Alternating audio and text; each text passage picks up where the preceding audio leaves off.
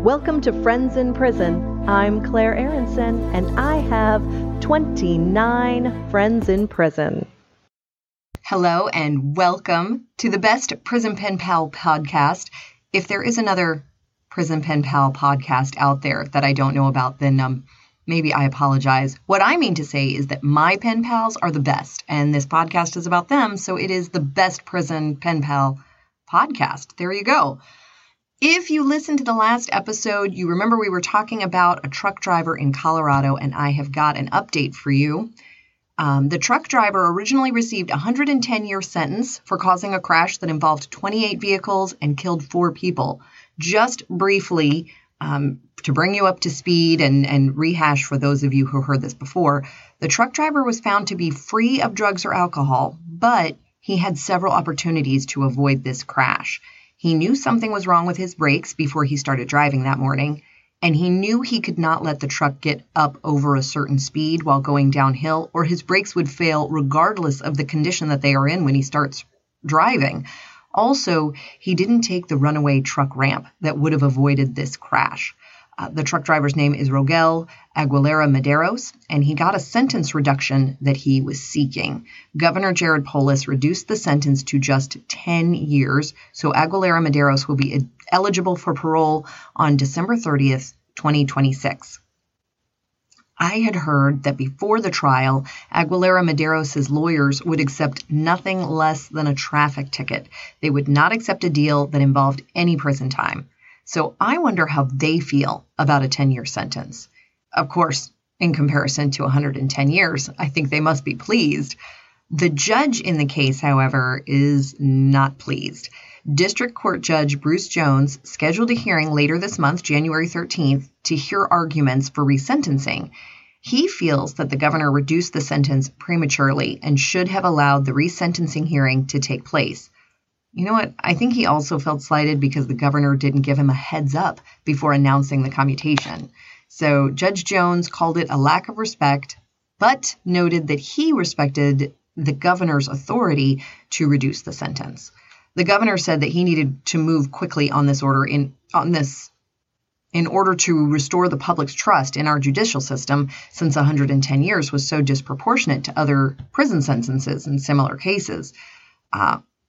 I don't know. I feel like if he had said, everyone hang on, let's see exactly how this plays out at the lower court, then you would see a sentence reduction and people's trust would be restored in the lower court. They wouldn't be saying we need to call for the governor every time that we need a commutation.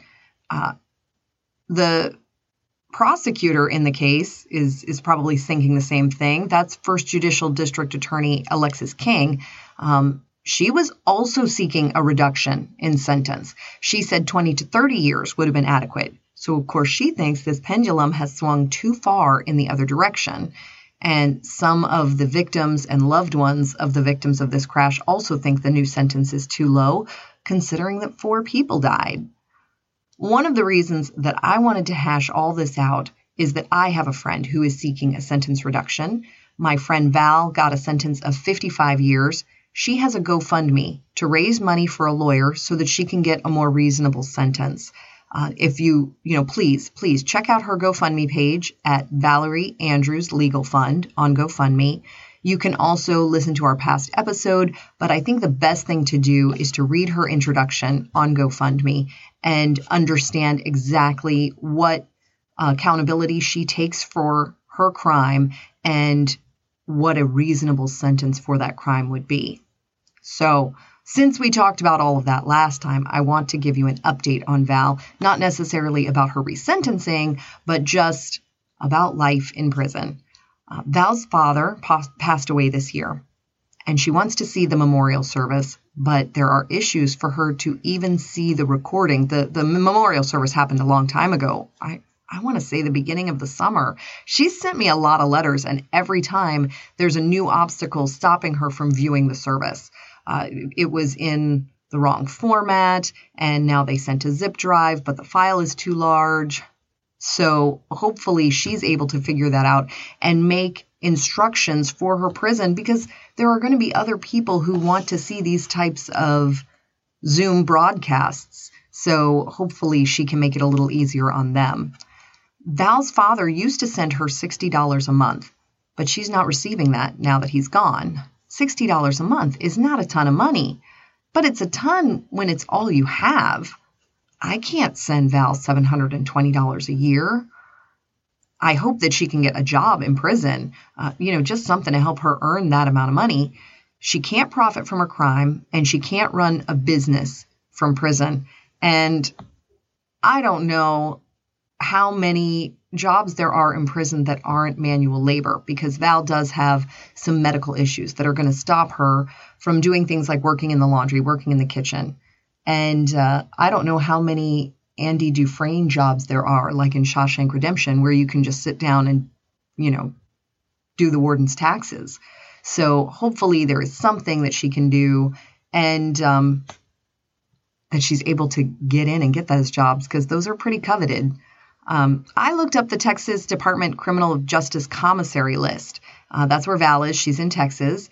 And yes, she is issued clothing, and she does get her 3 hots and a cot. She's given rubber-soled shower sandals. That's kind of hard to say, rubber-soled shower sandals.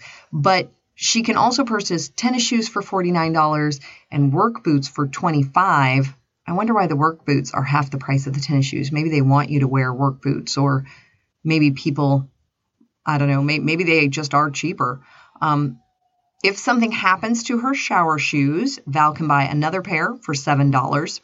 And of course, there are snacks for sale, correspondence materials like paper, envelopes, and stamps, so you can write to your pen pals and to your lawyers.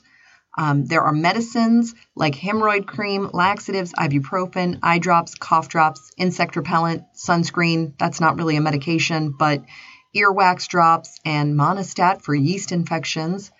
There are also hygiene kits, shampoo, denture cream, and toothpaste. Why am I listing off all these things?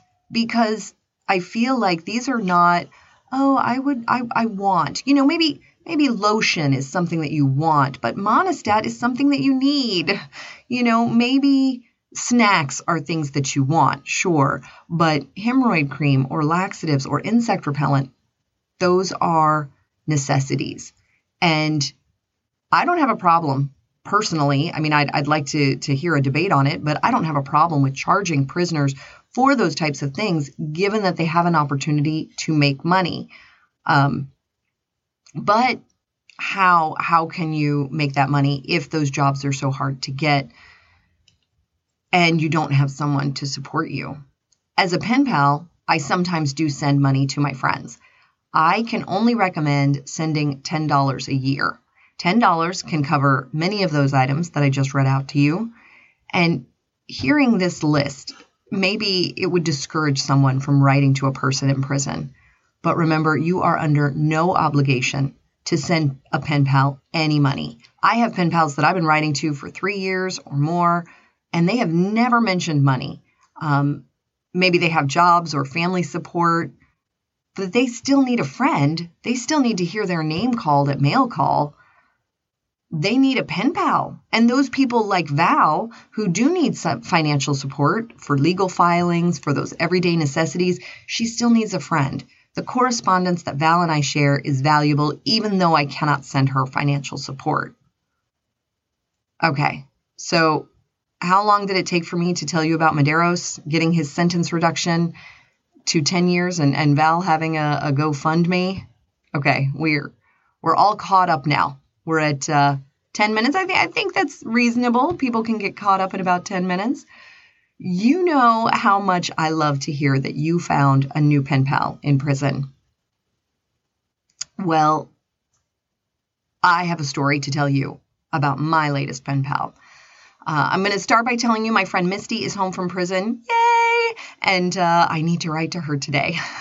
I also asked her to pass along my address to someone cool, but who was still in her prison. I thought that would be an interesting legacy. And I don't know if I've mentioned to you before, there are a couple of helpful hints on writeaprisoner.com. Not a sponsor, but I think that they are a great site to find your prison pen pal.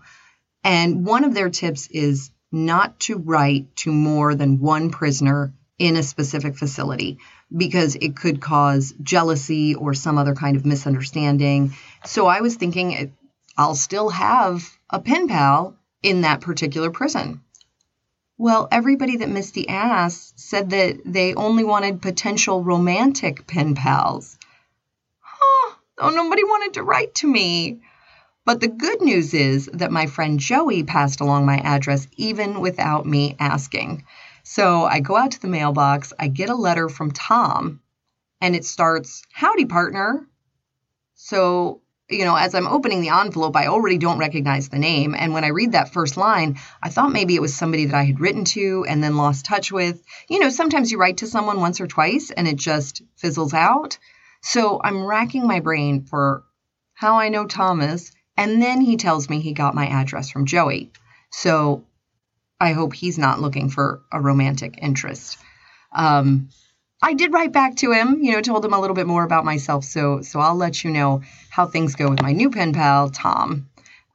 It's definitely interesting. It's great to get a new pen pal, but especially an unsolicited pen pal. So I hope that you have some thoughts on your New Year's resolutions, maybe writing to your pen pal more or investigating new pen pal sites like friendsforprisoners.com, friends, the number 4, prisoners.com, also not a sponsor. Tell everyone about the podcast, and as always, find your own friends in prison.